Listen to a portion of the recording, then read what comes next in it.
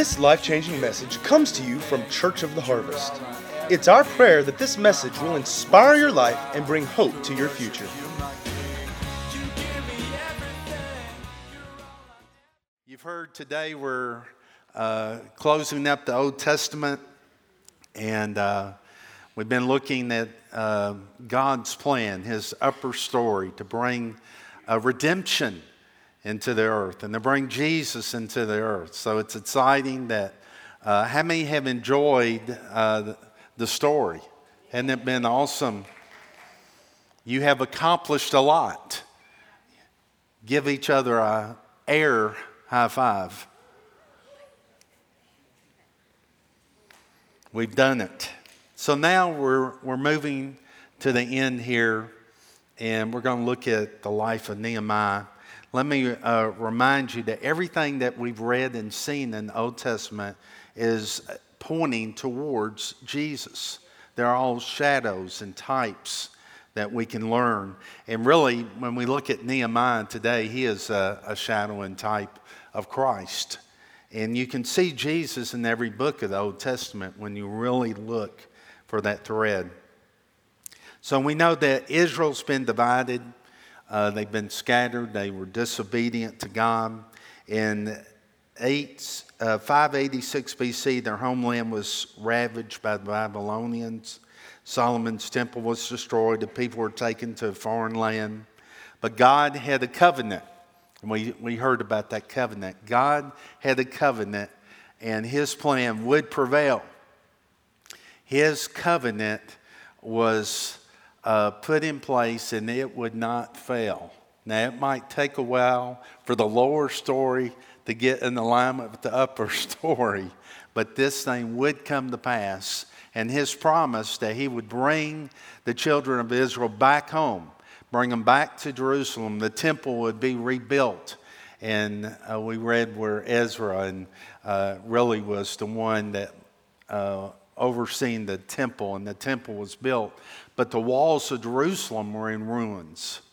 And the Bible says it was a disgrace to the people of God. It was disgraceful that these walls were in rubble and torn down.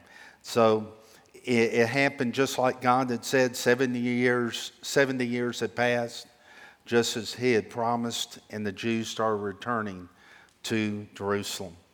So we're introduced to Nehemiah, and Nehemiah at this time is living 800 miles away from Jerusalem, a place called Persia, and he's serving the king there as a cupbearer. Now, how many remember, every time I hear about Nehemiah, I think about the teaching a few years back that Dr. Leon did on Nehemiah. I don't know if you remember that, but him being the servant, he was a cupbearer to the king. He would check everything that the king drank to make sure it wasn't poison. But it was also a place of dignity. It was one of the highest places for a servant to be waiting on the king, even in times when he was able to relax. But still, he put his own life at risk, really, when he asked for a certain favor from this king. And we find this in Nehemiah chapter 1, verse 3. They said to me, and this is Nehemiah talking about his brother, and some came from Jerusalem. They said to me, "Those who survived the exile are back in the province, are in great trouble and disgrace. The walls of Jerusalem is broken down, and its gates have been burned with fire." When I heard these things, I sat down and wept. For some days I mourned and fasted and prayed before the God of heaven. We see that Nehemiah was a man of prayer.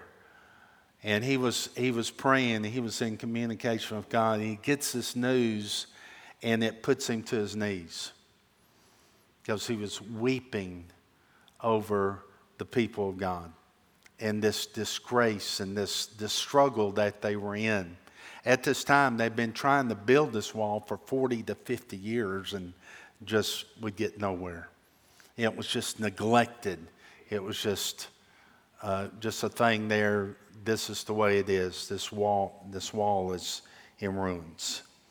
But he prays and he fasts and he hears from God, and he decides to go talk to the king of Persia.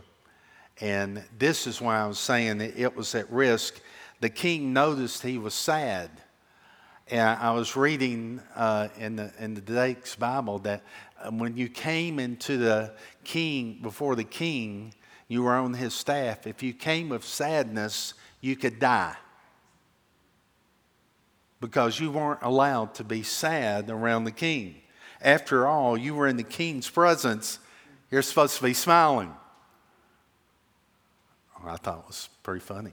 But anyway, he is sad, and the king says, "Why are you sad?" And he tells him about Jerusalem, my homeland. The wall is in ruins. And he said, "I want to take a leave of absence and go and rebuild those walls." And the king, he had great favor. The king said, "Go and do this." In fact, when you re-study it out, this was the stepson of Esther. This was the son of her husband. I think there was some favor there because he had heard about this God. Amen? We also know he prayed for 4 months before talking to the king. 4 months of weeping and fasting and praying before he talked to the king. Now, sometimes we're upset if we have to, it takes 2 or 3 days.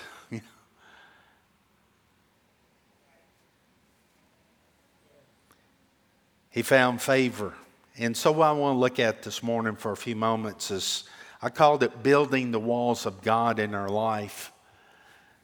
And then I thought, building an incredible life. And then I got another one, building our life in alignment with God's upper story produces an extraordinary life. When you get in alignment with Him, you have an incredible life. And we can learn from Nehemiah some things that will cause you, the walls of your own life in God, to be firm and to be strong. So we're going to look at a few things. In Nehemiah 4:6 it says, "So we rebuilt the wall till all of it reached half its height, for the people worked with all their heart." Now that caught me there. They worked with all their heart.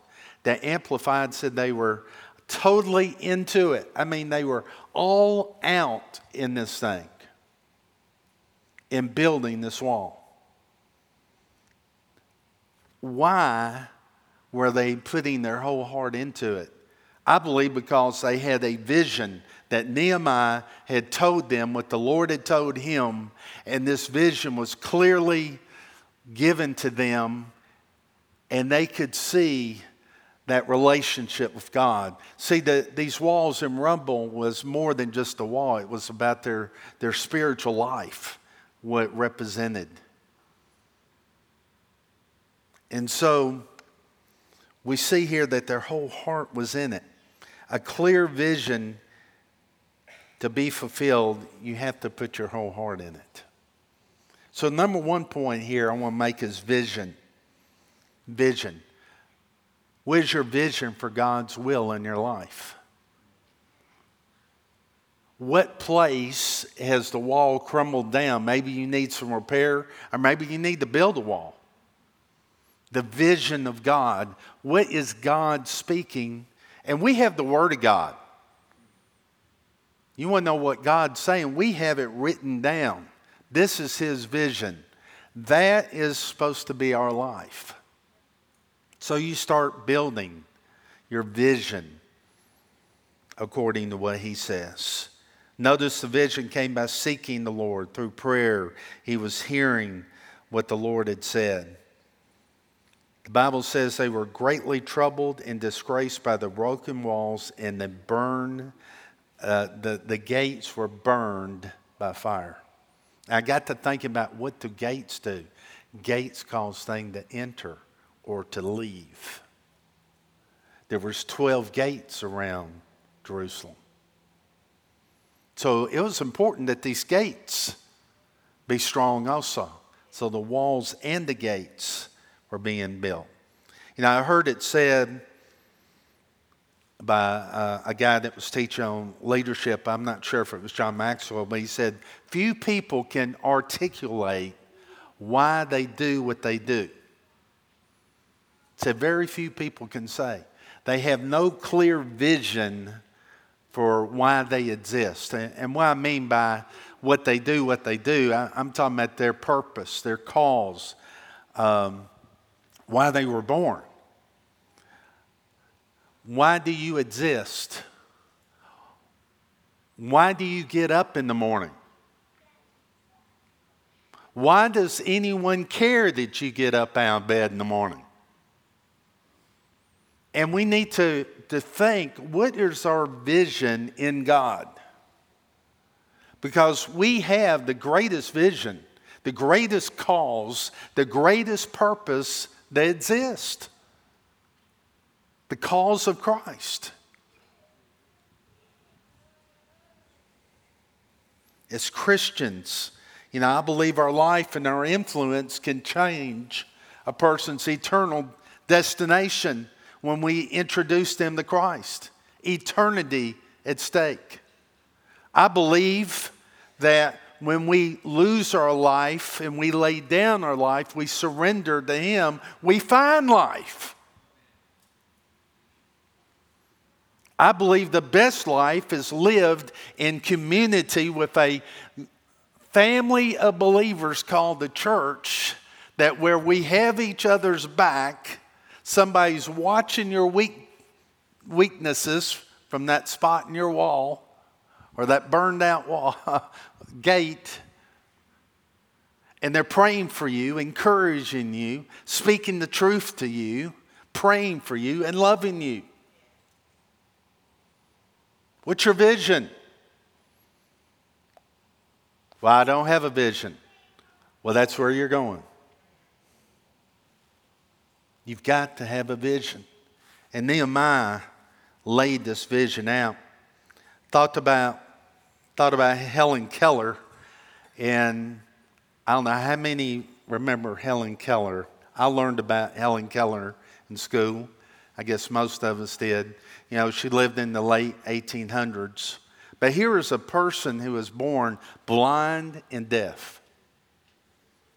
And she had a great teacher, Anne Sullivan, who worked with her and taught her how to read lips. Now, when you're blind, it's tough to read lips. What did she do? She took her fingers and she read lips by her fingers on the lips. And she would put her fingers on the throat. And she learned how to talk. And she became the first blind and deaf person to graduate from college. But she made a statement. She said, there's something worse than being blind. There's something worse. They said, what's worse than being blind? She said, having sight with no vision. It didn't happen by accident. I remember one time Ella and I had a statement, and it was too long, for the vision for our family. As for me and my house, we're going to serve the Lord. And that vision was before us, and everything had to line up with that vision. What's your vision? I'd say your walls are in rubble if you don't have a vision. We need to build some walls. Number 2, prayer. It says in Nehemiah 4, verse 6, so we rebuilt the wall till all of it reached half its height, for the people worked with all their heart.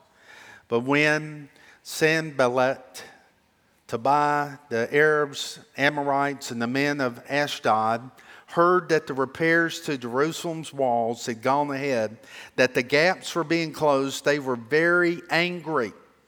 They all plotted together to come and fight against Jerusalem and stir up trouble against it. But we prayed, say prayed. But we prayed to God and posted a guard day and night to meet this threat. Even after you get the vision, your prayer time's not over. This is about a relationship with God. This is about walking and living with Him. And to bring that vision to pass is going to take some prayer. You're going to keep on praying because you need His wisdom. You need His insight. You need His strategy. You need His foresight. You need God to fulfill the vision that He's given you. So we're to be a people of prayer. He said, my house should be called a house of prayer. So how's your prayer life going? That keeps your walls, if you got walls up, that keeps them strong. If you need some repair, you need some prayer going on. Number 3 is be on guard in the same verse there in verse 9. But we prayed to our God and posted a guard day and night to meet this threat. Be on guard. Just because you have a vision from God doesn't mean there's not going to be opposition. The Bible promises there will be opposition because there is an enemy in the land. There are people who are singing in Walmart these days. There's opposition. And you've got to be on guard. You've got to be prepared. You've got to be ready. They prayed and yet they posted a guard. And when I looked up these different places, the Amorites and Tobiah and where all these were, you know they completely surrounded Jerusalem. They were completely surrounded by all this noise and chaos and trying to stir up trouble. And later on they tried to kill them. They did all these things. Have you ever felt like you were surrounded by chaos and trouble and noise? You got to keep your focus on the vision. You got to keep your prayer life alive and strong. You got to be on guard for everything that tries to pull you away from fulfilling the vision and God's plan. There was voices of mockery, ridicule, threats, discouragement, unbelief, doubt. And we know there's spiritual opposition. I tell you, the way to hit discouragement is head on. You feel discouragement on you? David said he encouraged himself in the Lord. How? You start singing. You start praising. You start speaking the word. I don't feel like it, Pastor. I know. That's the reason you need to do it. Encourage yourself. You know the Word of God is alive and powerful and active, and it will cause that discouragement to turn to courage. You won't be discouraged. You'll be encouraged. You'll be courageous in your God. You've got to hit it head on. Do circumstances define us, or do the promises of God? 2 Peter 3 verse 17, I'm warning you ahead of time, dear friends, be on guard so that you will not be carried away by the errors of those wicked people and lose your own secure footing. So you can be carried away by all the noise and lose your footing, and you wind up tripping up. Rather, you must grow in the grace and knowledge of our Lord and Savior Jesus Christ. 1 Peter 5 God resists the proud, but He gives grace to the humble. Therefore, humble yourselves under the mighty hand of God, that He may exalt you in due time. How do you humble yourself? Casting all your cares upon Him.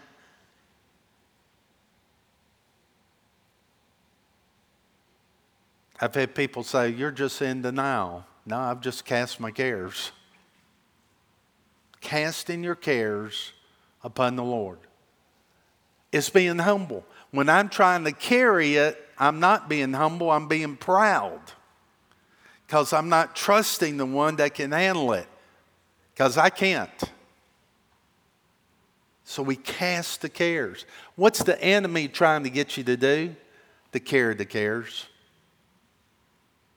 To carry the cares. And then you're getting closer to Him and being proud, and He's the king of pride. And you're moving the wrong direction. Therefore, humble yourselves under the mighty hand of God, that He may exalt you in due time, casting all your care upon Him, for He cares for you. Be sober, be vigilant, because your adversary, the devil, walks like a roaring lion, seeking whom he may devour. He can't just devour everyone. He's seeking who he can. He can't devour the humble before God. They're casting their cares upon Him, trusting Him for deliverance, trusting Him for freedom. Resist him, steadfast in faith, knowing that the same sufferings are experienced by your brotherhood in the world. We're all going through the same thing. Well, there's super spiritual over here. They don't have to resist the devil. Yes, they do. Last time I checked, we were all humans.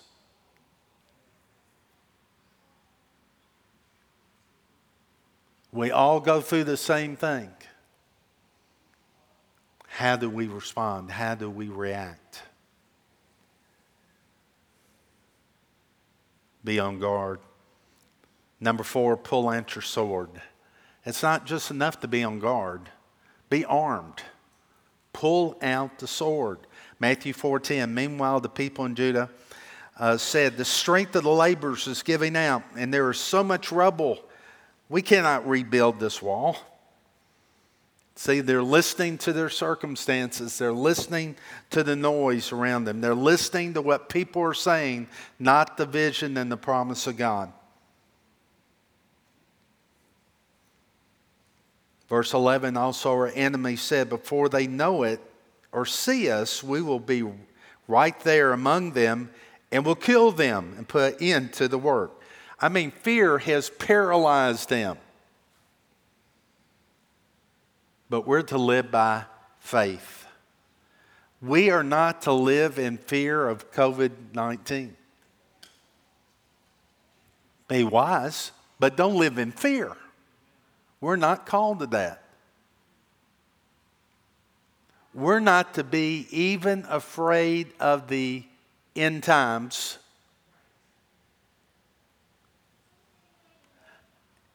Somebody told me the other day, will that day come upon us as a thief? No, not to the believer. It doesn't come as a thief to the believer. We're not to be afraid. Last time I checked, that's a pretty good place where we're all headed.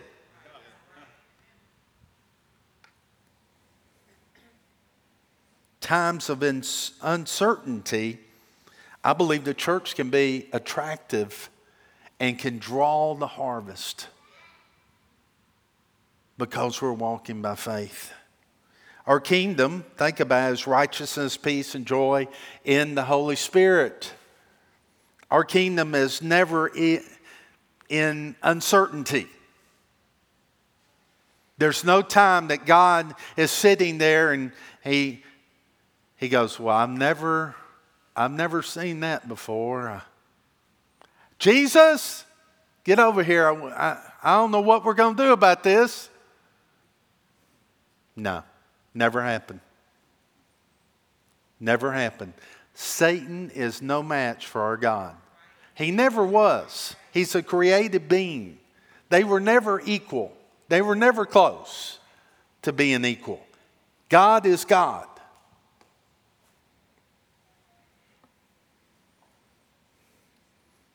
Yeah. Verse 12, then the Jews who lived near them came and told us 10 times over.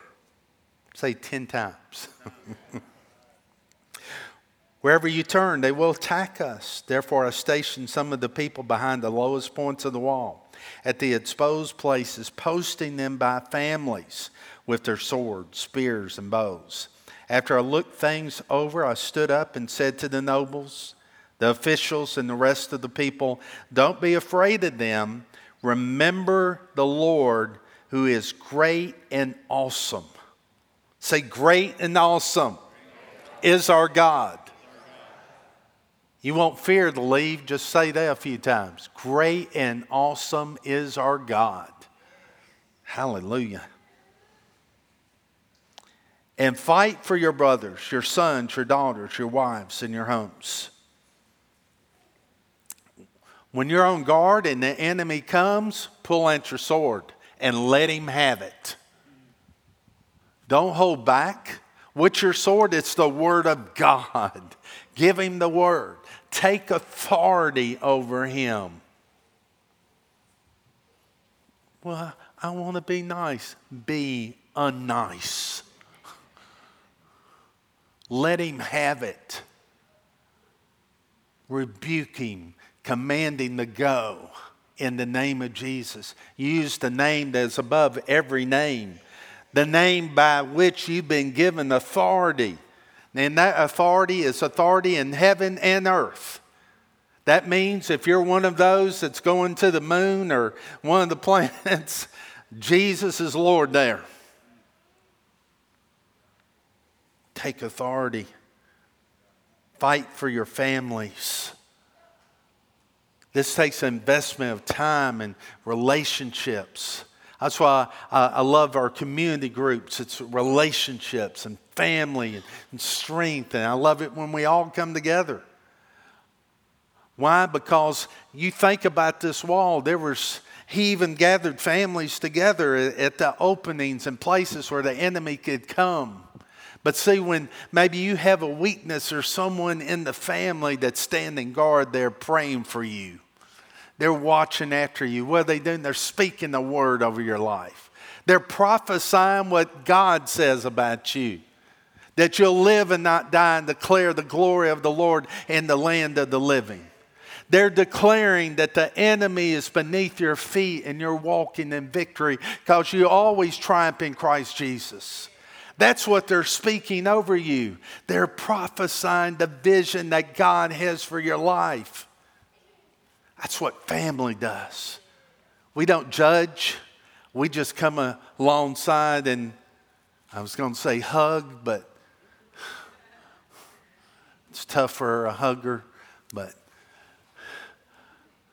give our greetings and love and an elbow. But we're there for you. Amen. And I don't care what your age is. There's no retirement in the kingdom of God. If your vision is just to go out to restaurants and just lay on the beach somewhere, you can do that in heaven. There's people going to hell. There's people that need your faith. They need you. I'm not against vacations. I'm just saying, if that's your vision just to do that, you got the wrong vision. I can imagine somebody coming to Paul and say, Paul, you know what? I think really you've been hitting it pretty hard. You just need to take the next few years off. Come on, Paul. You've paid a big price here. You've gone through a lot. You know, I caught a little glimpse of your back. I know you've been whipped a few times, brother.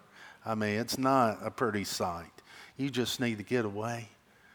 I understand there's some of those cruises available, and why don't you just stay there? We'll pay your way and everything. You know what Paul would do? Get thee behind me, Satan.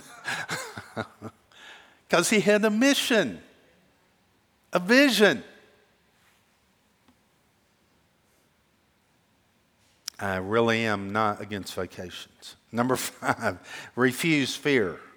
And we kind of just talked about that, but Nehemiah 4:14, after I looked things over and stood up and said to the nobles, officials, rest of the people, don't be afraid of them. Remember the Lord who is great and awesome. God's not given the spirit of fear, but of power, love, and a sound mind. Isaiah 26:3, love this scripture. You will keep him in perfect peace whose mind is stayed on you because he trusts in you. Just get your mind on the Lord and peace will come. 1 John 4:18, there is no fear in love, but perfect love drives out fear because fear has to do with punishment. The one who fears is not made perfect in love. I can get away and resist fear just when I focus on how much God loves me. Focus on this love. Number 6, don't be distracted. And you can read the whole chapter of Nehemiah chapter 6. I mean, it's just distraction after distraction. And that's where I had one of the major dreams and how the enemy would attack the body of Christ with distraction. In Nehemiah chapter 6, verse 2, Sanballat, Gershom sent me this message. Come, let us meet together in one of the villages on the plain of Ono. But they were scheming to harm me, so I sent messengers to them with this reply. I am carrying on a great project, cannot go down. Why should the work stop while I leave it and go down to you? 4 times they sent me the same message, and each time I gave them the same answer. And they kept coming back, the same thing, stop doing what you're doing. Stop, and it could be somebody tells you, look, stop believing what you're believing. I hear, stop believing that stuff. That's not true. Whatever it is in your life that's contrary to the Word of God, noise around you, you've got to stop the noise. But they're coming, and all this could be such a distraction, but Nehemiah kept on working. He kept on going despite all the noise. Even one time, he was asked to go to the temple. They're attempting to kill you. Come down into the temple, and it was actually one of the priests. It was a friend. It was a priest trying to get him to leave the work and come. Sometimes your friend, prophets came and said the prophets said this rumor and you're going to be made king and there's rumors about you and all this stuff. Prophets who were non-prophet prophets. Anybody ever been around some? Never mind. You can hear from God yourself. You know that? And sometimes the word that you hear is not the word that God has for you because it came through imperfect vessels that we all are. But this is for somebody here. You've been dwelling on a word that wasn't from God. Okay. Number 7, be a worshiper. Nehemiah 8:6, Ezra praised the Lord, the great God, and all the people lifted their hands and responded, Amen, amen. Then they bowed down and worshiped the Lord with their faces to the ground. They gave glory to God. They knew this day was completed in 52 days. What was a 40 to 50 year struggle, they got done in 52 days by a cupbearer, a man of faith, a man of prayer. We find no miracles that he performed, none of that. He was a servant for another king that God called and gave a vision, and the people gathered around. In Nehemiah 6:16, and it happened when all our enemies heard of it and all the nations around saw these things, they were very disheartened in their own eyes, for they perceived that this work was done by our God. So in closing, the wall around the city, what's that represent? Number one, it represents security, protection. It allowed a military to be formed that could go out and protect. So it was for security. A wall around the city also represented identity, where a culture and a people that was formed within. So it was identity that was formed through those walls. Isaiah 60 verse 18 says, "You will call your walls salvation and your gates praise." Are your walls of salvation? Are your gates of praise? God's people had been in exile. They'd been scattered all over. They had lost their security and their identity. You will never find your ultimate security apart from the living God. You will never find or never know who you really are apart from the living God. If you don't know Jesus, you'll never know yourself. Because Jesus is the ultimate wall builder. And He gives us eternal security, and He gives us identity in Him. Hallelujah. See, our answer is not in our government, some political party. Our answer is in the Lord, who is great and almighty. He's an awesome God. Let's bow our heads for just a moment. If today you've never made a decision to accept Jesus Christ as your Lord, I want to give you an opportunity to do that. All you do is from your heart. I'm going to give you some words to repeat, but from your heart, you mean what you're saying, that you're surrendering your life to Him. And He will bring you new life. He will come and live inside of you by His Spirit. Just say, "Dear Lord," let's all say it. "Dear Lord, I acknowledge that you're my Lord and my Savior, that you died for me. You took my sins. You took my pain, all my guilt. You did it all for me. I receive you as my Redeemer. I receive you as Lord and Savior. I acknowledge you in my life.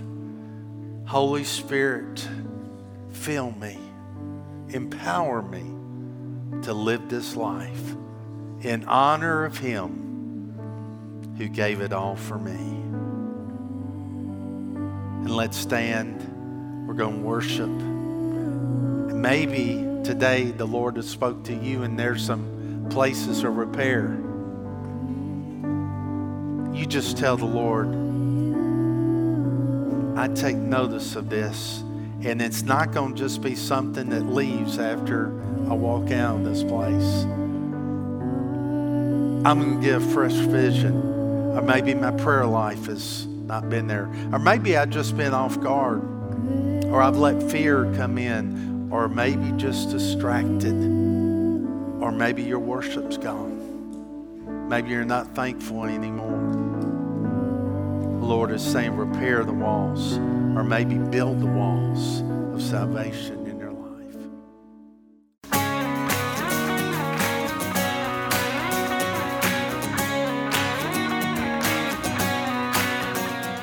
If you'd like to get more information about resources from Church of the Harvest, please check out our website at midsouthharvest.org.